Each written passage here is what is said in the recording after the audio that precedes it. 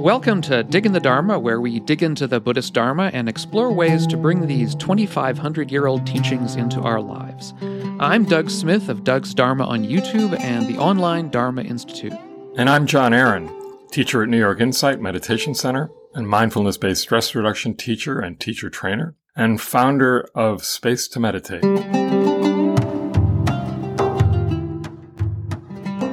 Well, we've got to figure out a new way to start these things. Hello, John. Great to see you. I always love seeing you. So it doesn't matter. Well, we can start. Gosh, and we just saw each other. How about Yeah. It's strange how that works. Okay. Yep. And nothing's changed in the last few minutes. Well, but all things have changed, right? Exactly. Everything is always changing. Yes, it's true. Actually, there's less coffee in my cup, so that's changed. Yeah. Papañca. Papañca is the subject for today, which is... Papañca, such a great word. It's a wonderful word. There are any number of words in the early language, the language of Pali, that are onomatopoetic, and that's probably one of the most famous ones, right? Yep. What does it mean?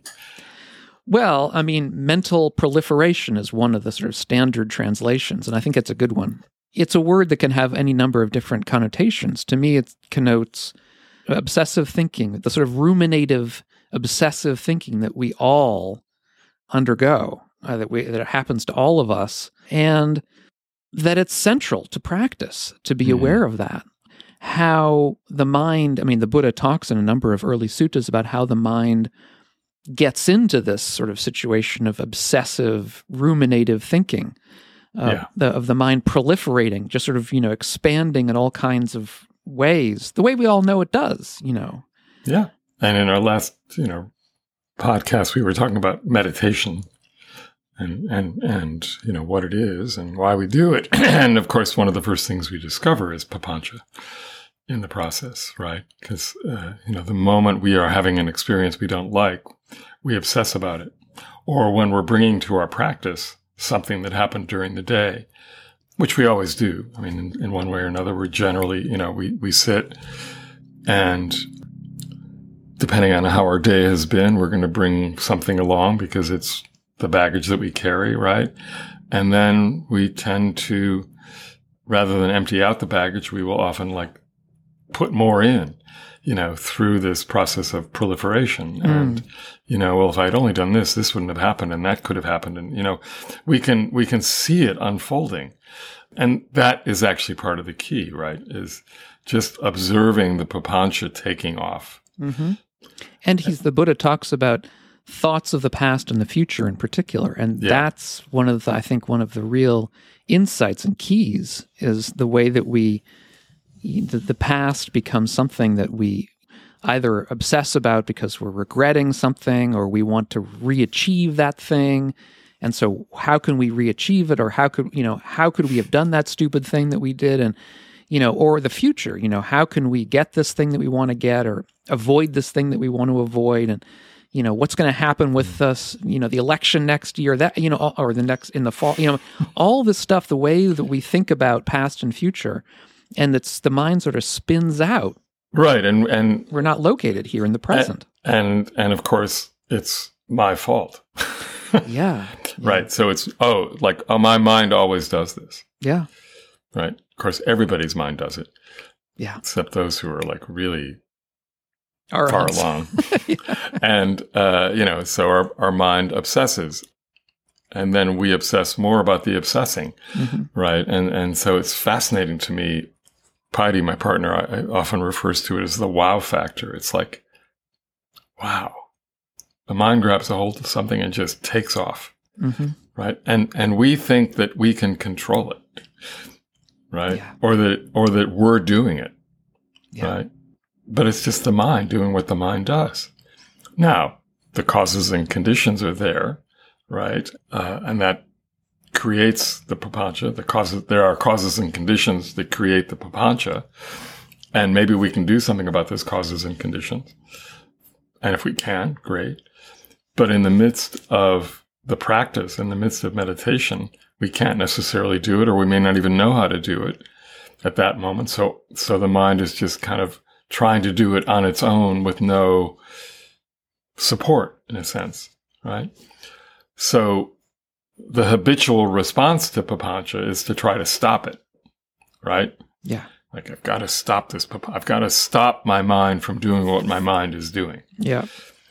And any of us that have like gone down that road realize that that's a useless process. Well, the Buddha talks in one of the suttas about, what is it, like gritting your teeth and, biting your tongue or something like that. As like that may work for some people. Yeah, but that's sort of the last stage. Like, if you can't do anything, then at least, it doesn't that has really never worked for me. No. That's all I'll say, And I know it's there in the teaching, and it's like, I'm not sure how, I think he may have been saying that with a bit of a smile on his face. Like, That would be interesting to know. Yeah. Because, it just doesn't fly, Yeah. The image that's so often used by teachers and certainly by me is the idea of wild horses. If you're trying to tame a wild horse, the last thing you want to do is put it in a small space. That just makes it worse. And essentially that's what we're doing when we are trying to stop our proliferating mind, is we're trying to put it in a small space.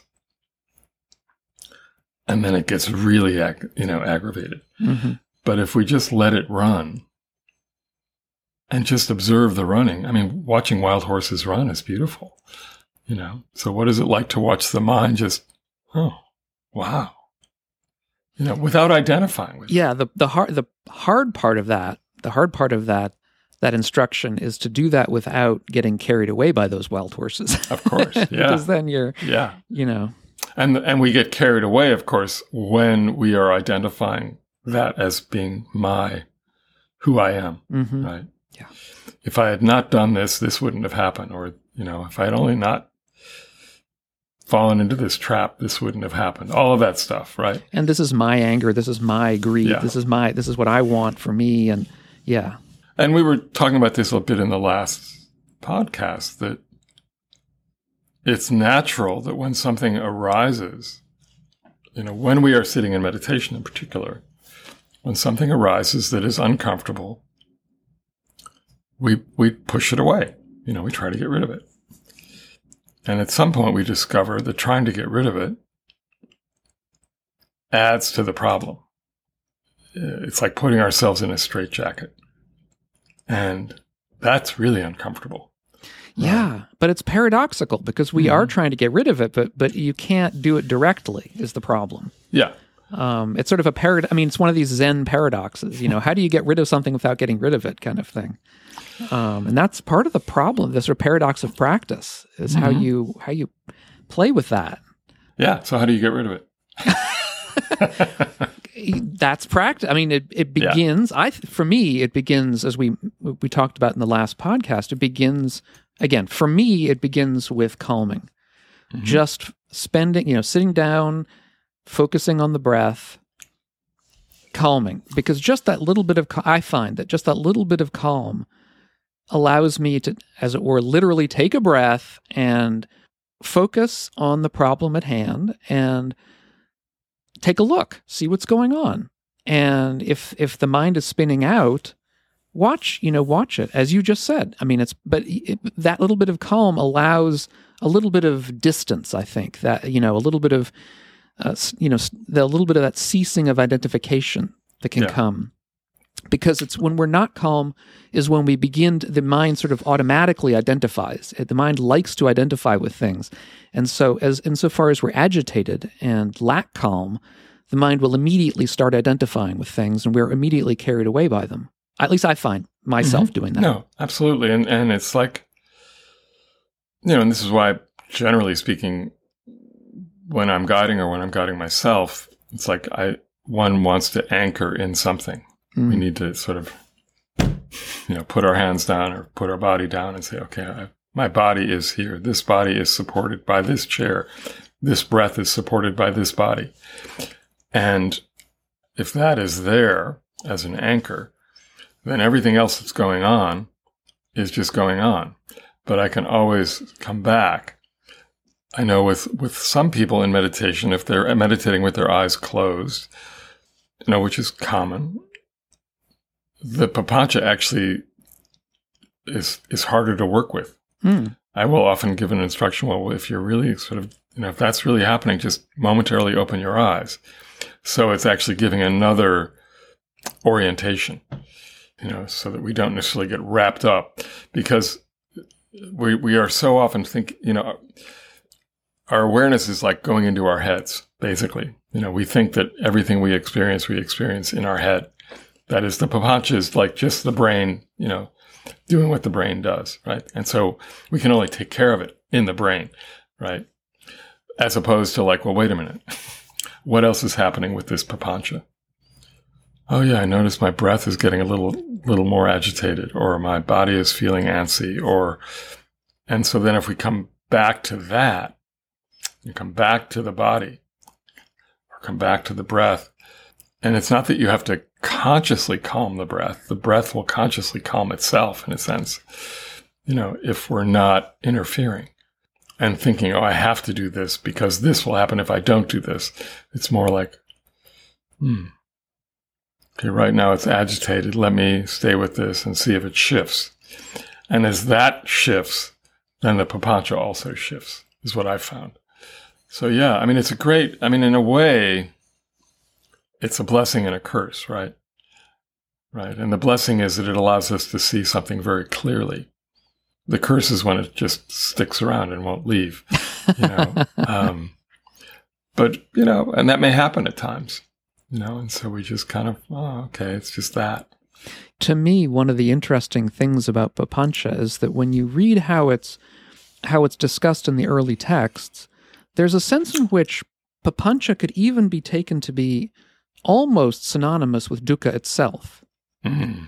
That, for instance, the Buddha gives a very elliptical instruction to Bahia, of the bark cloth, who was a person from some tradition who was just who thought he had been enlightened, but then realized what he was not, and so he went to the Buddha and wanted a very, very short instruction, and the Buddha. I'm not going to remember the exact instruction. It doesn't really matter. You can look it up if you want. But it's basically to practice so that in the seen is only the seen, in the heard is only the heard, and so on with all the sense modalities. In the thinking in the thought is only the thought.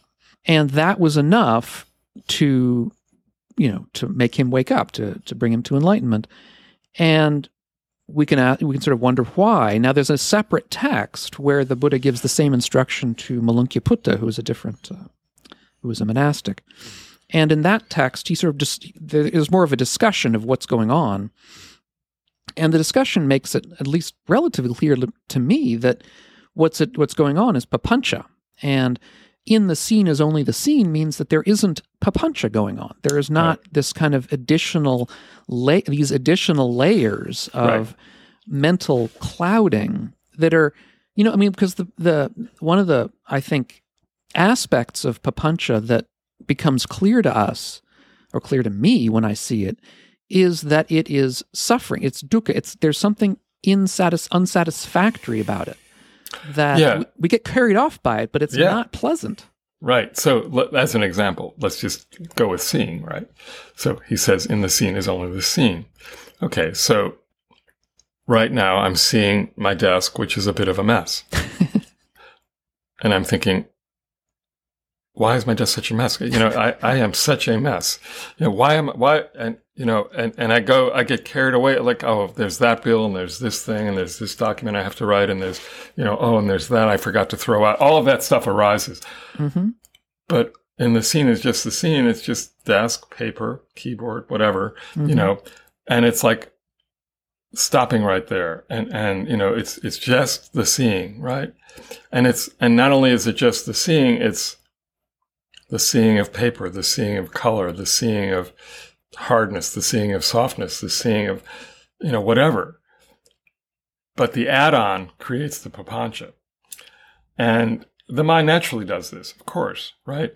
And when we see the mind doing that, we can either just let it take off and realize, oh, that's just Papañca happening, right? Or we can say, oh, what an idiot I am, like I should never, we keep adding on.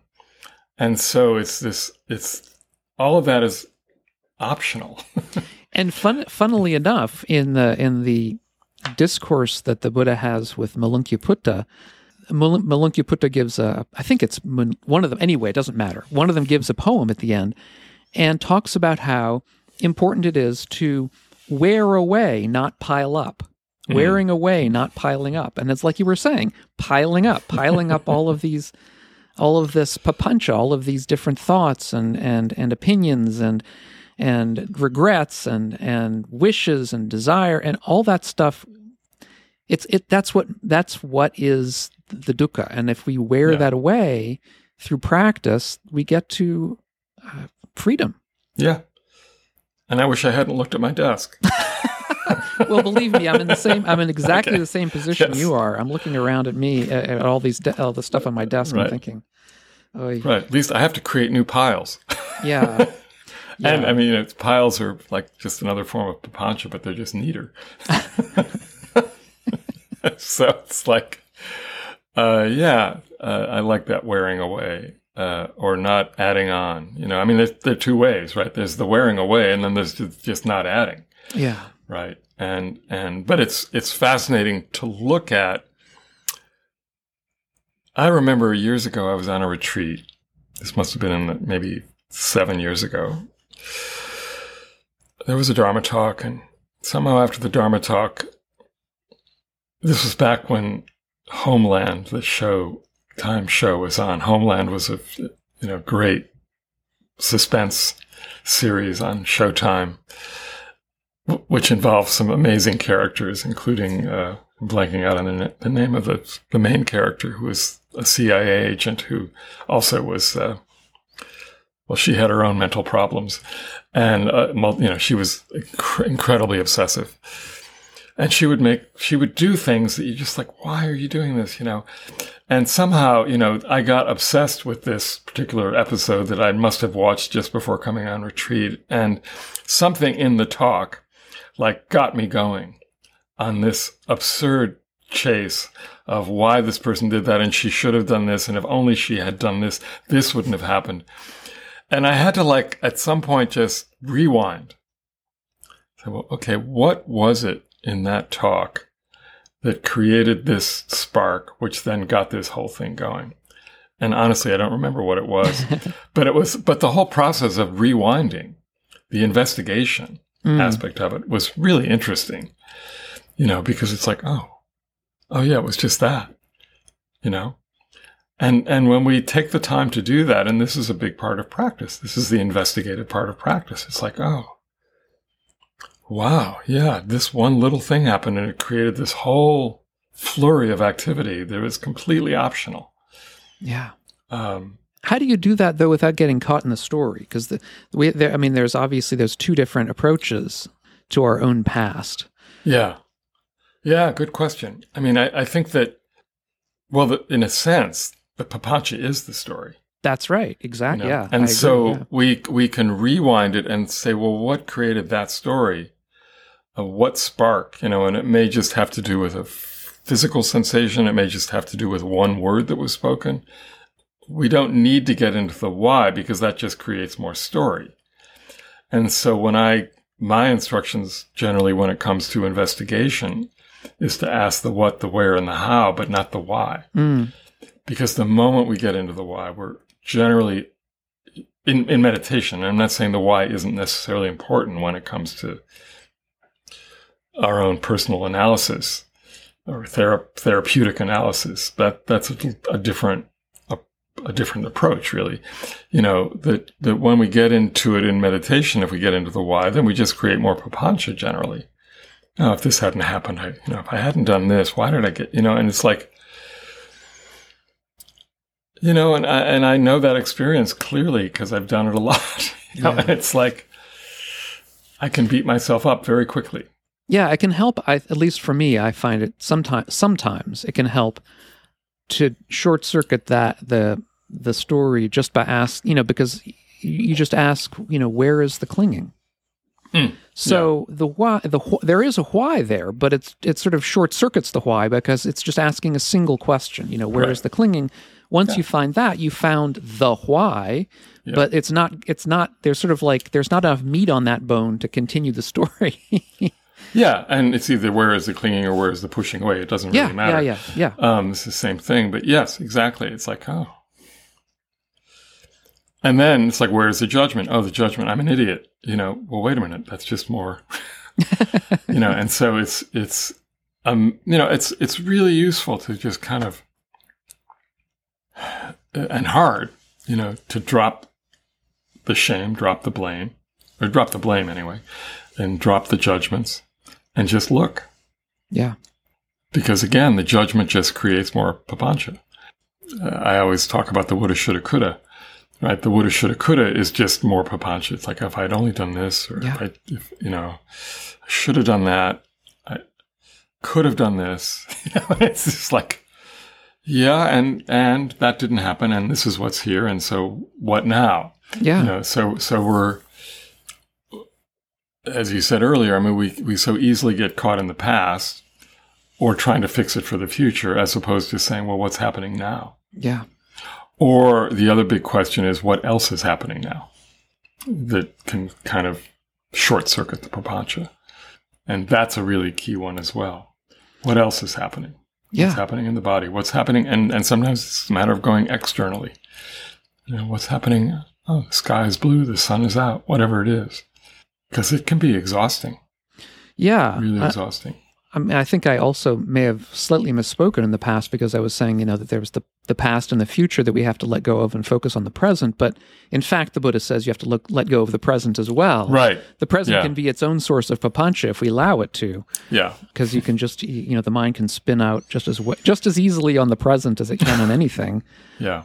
So yeah, I mean, we have to be alive to that.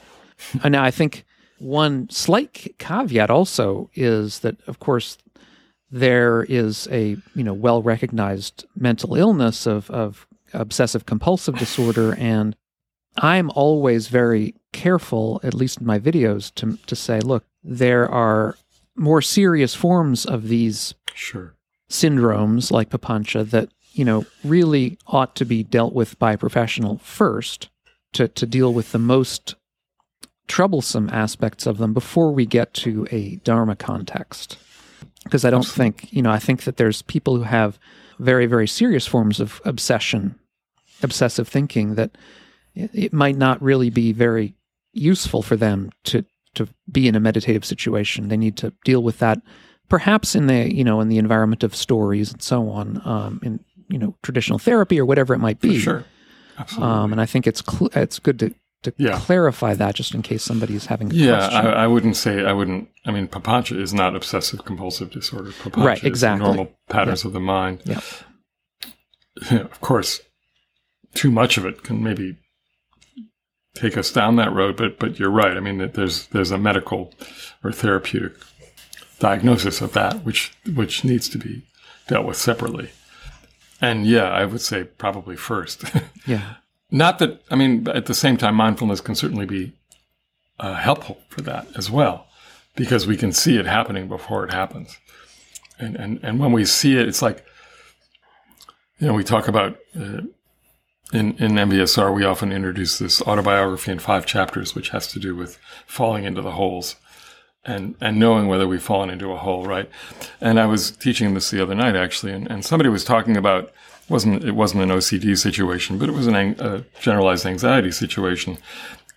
This person could see falling in the hole now, and realize that she could get out quickly. Yeah, you probably want to explain that it's a sort of the hole's in right. The the autobiography is it's a great story. I walk down the street. There's a hole in the street. I fall in it, but it's not my fault. And I walk down the street again. I see the hole, but I still fall in. It's still not my fault. I walk down the same street. I fall in. It's a habit.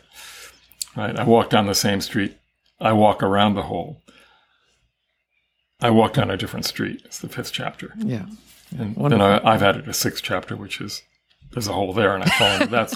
But anyway, and so the question, the question I put to this person is, well, what is the feeling that happens before you fall into the hole? Can you actually be aware of that? Sort of a prodromal kind of feeling. Yeah, well, it's just like, okay, I can feel myself going there. And what if I redirect? to the breath or to what else is around me, do I then not fall in the hole?